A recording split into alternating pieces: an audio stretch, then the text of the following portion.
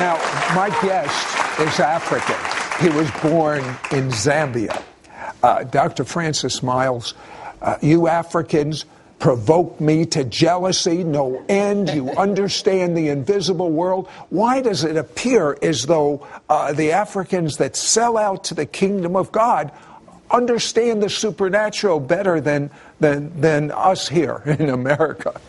Well, that's because you see, in Africa, you grow up in a culture where it's already charged for the supernatural. The only problem is charged the other way, where it's more the demonic supernatural. Yes. But you are raised to see which doctors literally perform what would be signs and wonders if you did not know Jesus, is astounding things. And you grow up around it, so you're aware that we are not alone in this world. There's another world out there.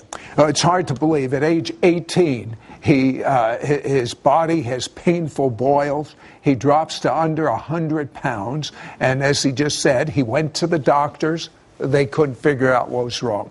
Then he went to the witch doctors. They couldn't figure out what was wrong. He was in critical shape.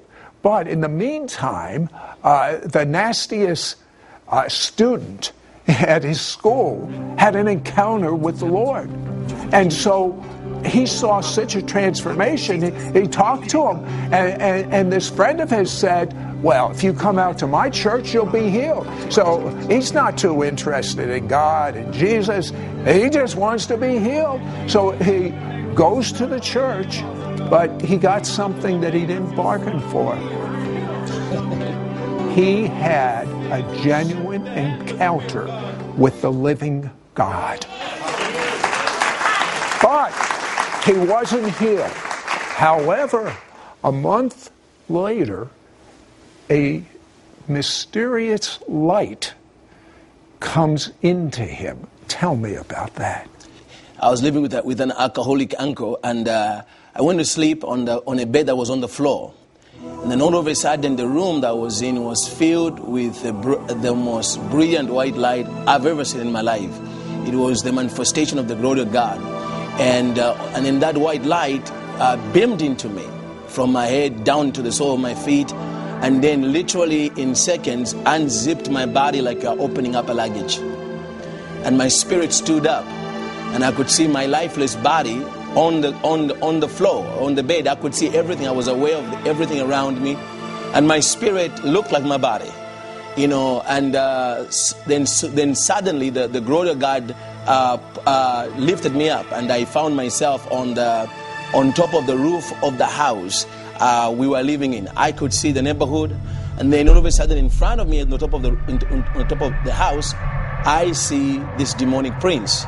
I saw this demonic principality filled with what I could only call as rivers of hate. I've never seen so much hate out of anybody. Demons really hate people.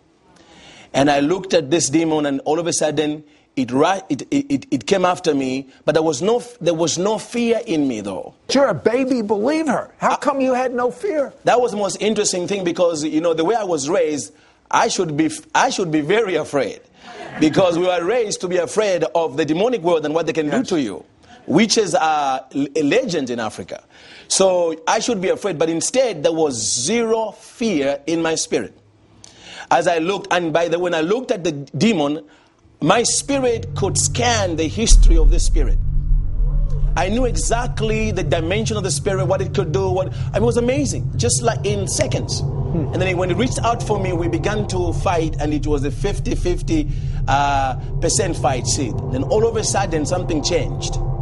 Right above us, the sky, the heavens opened up, like a roundly opened up. And as it opened up, the same shining, glorious light that entered my bedroom covered the neighborhood to a degree whereby I could see something very tiny in my neighbor's yard. The whole neighborhood was covered with light, and I thought, everybody's going to rise up and come out and watch what's going on. They must be seeing this. And nobody came out. And then all of a sudden, so me and this demonic principality are now looking towards the heavens, and we see a majestic golden hand of a man with a huge nail imprint in his hands. And it rested over us. And all of a sudden, a door opens out of his hand. A door opens out of his hand. A door opens and the blue scroll comes out.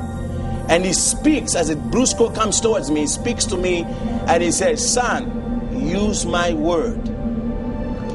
And the scroll comes and I touch it and it goes into me.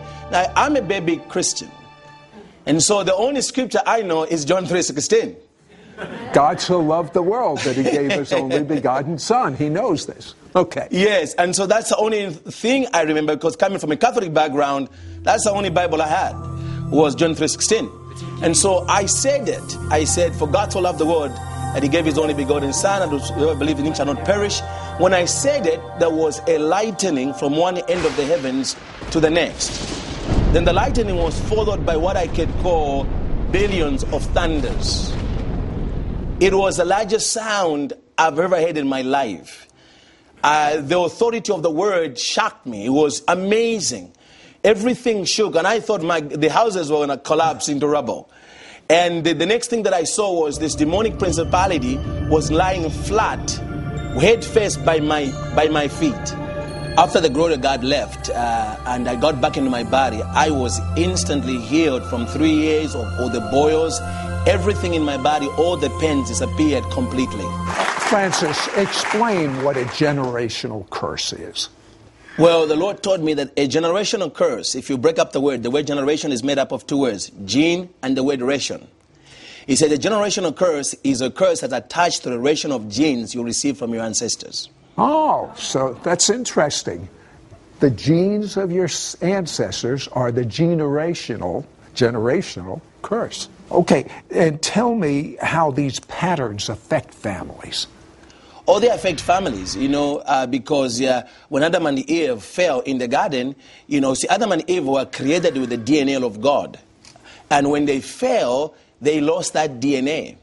And so when they lost that DNA, now from Adam onwards, since the fall of Adam, every bloodline on the planet, no matter how famous it is has compromised genetics.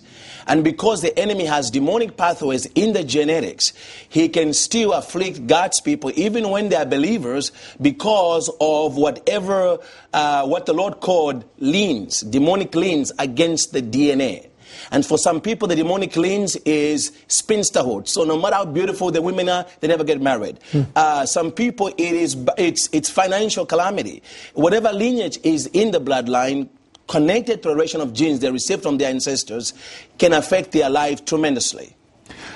You have been shown things that I've never heard of before. For instance, where did you learn, where did you learn jump the line? Well, when the Lord came to me and visited me 4 years ago, he said to me, "It is time." And I said, "Lord, what do you mean it is time?" He said, "It is time for my people to experience genetic salvation." I said, "God, what is genetic salvation?" He said, "Genetic salvation is when the finished work of the cross is applied to the healing of my people's genetics and giving them a new genetic inheritance. So the enemy has no voice in the genetics to come against their prophetic destinies." And so he then took me into the spirit and he showed me a group of believers who were standing in front of a bloodline. But in the bloodline we were standing in front of, there was a lot of sound, almost like a broken radio. And he said, that sound you're hearing in the blood is a sound of the iniquities from the forefathers that are fighting against my people coming into their destiny. He said, I want to silence that voice by my people receiving my genetic inheritance. He said, when I came to the planet, my blood was shed not only to forgive your sins, but to create a whole new bloodline, because Abraham missed the first bloodline. So what does someone do when you tell them to jump the bloodline? It's a prophetic act. When they jump the prophetic bloodline, they're simply saying prophetically that they are leaving the heritage of the compromised genetics of their ancestors and jumping into the Messiah's flawless prophetic bloodline. That sounds pretty good to me. Tell me about a businessman that did that. We had a businessman who had 4 failed businesses and got the hold of this revelation, and in his garage, he did the prophetic act renouncing his attachment, allegiance to his natural lineage, corrupted lineage, and he embraced the Messiah's lineage and jumped over the line. Within about 3 weeks, he was offered $5 million for one of his businesses. Never had happened that before. Okay, how about illness? Tell me about the woman with rheumatoid arthritis. Yeah, there was a woman who had rheumatoid arthritis, and we asked her on a scale of 1 to 10 how bad it is. She said 20 plus. There are days I asked Jesus to cut off my legs. It's that bad. She could hardly walk, and getting her in a church seat was a hassle for the church.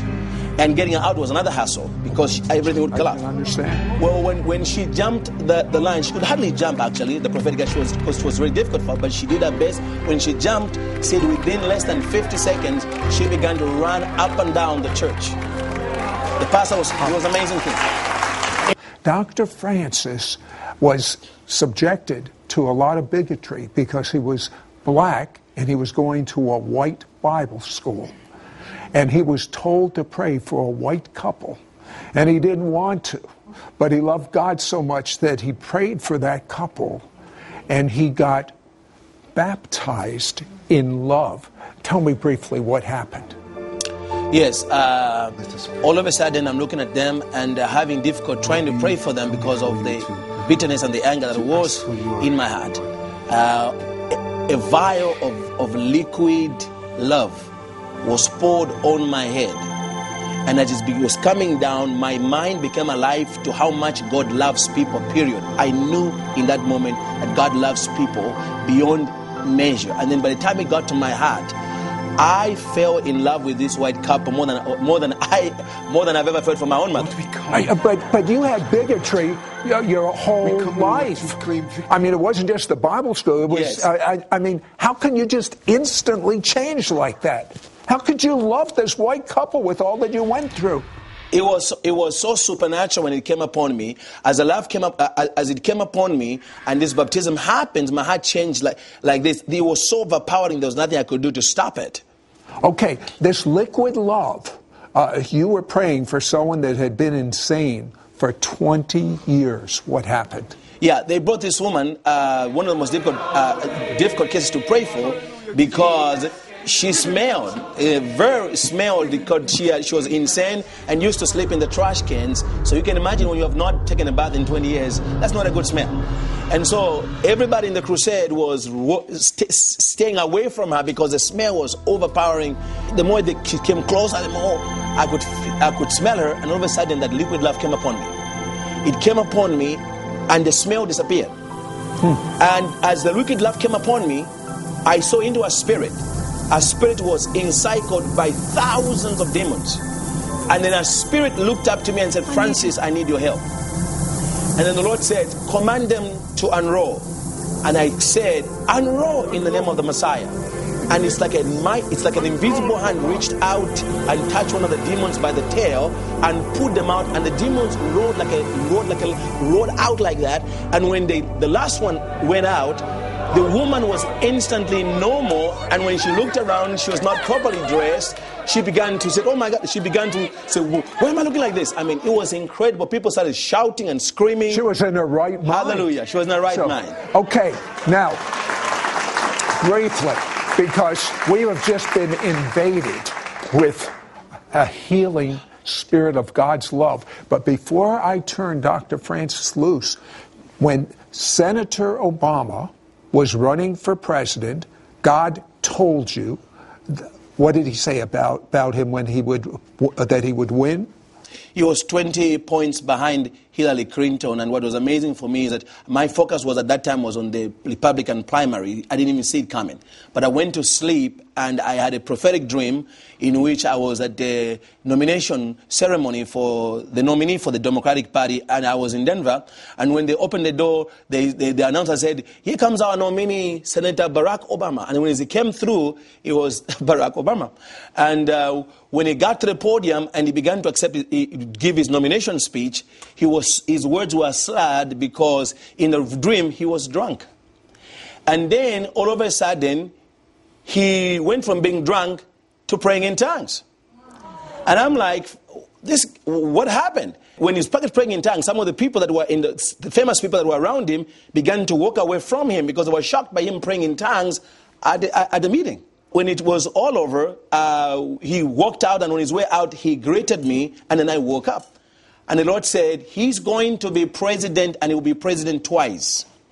He said the first term, he's going to govern as a liberal. That's the drunkenness you saw in the dream. But there's a seed of Christ inside of him that is yet to be nurtured. And in the second term, as you pray, he will rise up and awaken to his faith. And it will come at great political cost, politically, to some of his liberal friends who have supported him when he changes in midstream. Now, this will only happen, listen to me. Yes. This will only happen if we pray. But I have to pay attention to the Holy Spirit right now. If you will pray for people, I believe we're going to see more miracles. I mean, I believe there's going to be an explosion of miracles. You felt the healing. Pray right now. Right now, in the name of the Lord Jesus Christ, Father, we come against cancers, we come against lupus, we come against diabetes. In the name of the Lord Jesus Christ, I thank you for the healing power of God that's being released right now. In Jesus' name, the Messiah. There's a man by the name of Evans. I see you had an accident in your pickup truck. I think it's a blue Ford pickup. And since then, you've had tremendous back spasms, and I think you're in construction. You can hardly walk now. But I feel the healing power of God is coming to you right now. God is healing you. Then I see another woman that you are contemplating on what to do next, because your doctors have told you that your cancer, you need a surgery for your cancer, but they are saying that you might lose you might go blind in order for them to take out this cancer. But the Lord is healing you right now. There will be no need for the cancer, and you're not going to lose your eyes in the name of Yeshua, the Messiah. Hallelujah. Praise God. Praise God. Well, I'll tell you what, I'm still soaking in it, but what did God show you between 2012 and 2022 for America? The Lord said the next 10 years are going to be known as the golden years of the Melchizedek order.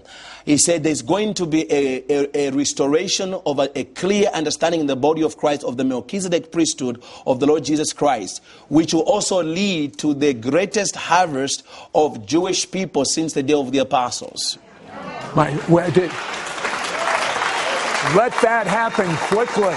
But what did he show you about the miraculous that'll be on earth? Yes, that will be. He said during that 10 years, he says, my body will begin to understand fully what it means to function as a king and a priest representing me in the earth. And he said, no, there is no king who is without power. Whatever there is the word of the king, there is power. So he said, as my people begin to function as kings and priests, we are going to see more miracles. You know, it's going to be like the day of the church is going to go. Actually, it may even go beyond the healing. What we saw in the healing movement, because it's going to be on a larger scale, not just a evangelist, but it's going to be the body walking in the supernatural. Has God shown you anything about what Paul calls the one new man? When all these Jewish people have encounters with God, and then the ancient spiritual DNA on Jewish people mingles with the spiritual DNA on Christians. They come together, and Paul calls it one new man. What do you believe that will happen at that time? Well, we're going to see the greatest revival ever, because it is literally Elisha's double portion being released on the earth. And when Christians and Jews get a revelation of the blessings of Abraham, what are they briefly, the blessings of Abraham? Well, the blessings of Abraham, very quickly, Abraham got blessed when he met Melchizedek. See, Abraham was called in chapter 12, but he was not blessed. God says, I will bless you. He got blessed. God's I will bless you in chapter 12 became I have blessed you when Melchizedek met him. It's the first thing he released. Blessed be Abraham of God Most High. That's when Abraham became blessed. So what we call the blessing of Abraham comes out of the Melchizedek priesthood, and it has several ingredients into it. One of them is the ability to represent that Melchizedek priesthood here on earth. That's why when God wanted to destroy Sodom, he could not do it without talking to Abraham, because he was the representative of that priesthood on the earth. So God will now begin to deal with us before anything happens in our nations, because we're representing a priesthood that is an executor over the nations. And so many things are attached to the blessing of Abraham. Well, it's time you have a revelation, because if you're Jewish and you believe in the Messiah, you have the full blessings of Abraham. Yes. And if you're Gentile and you believe in the Messiah, you're the same as Abraham's seed by faith. So I pray you have a revelation of the blessings of Abraham, and you, when we go off the air, you jump over that bloodline and get free in Jesus' name.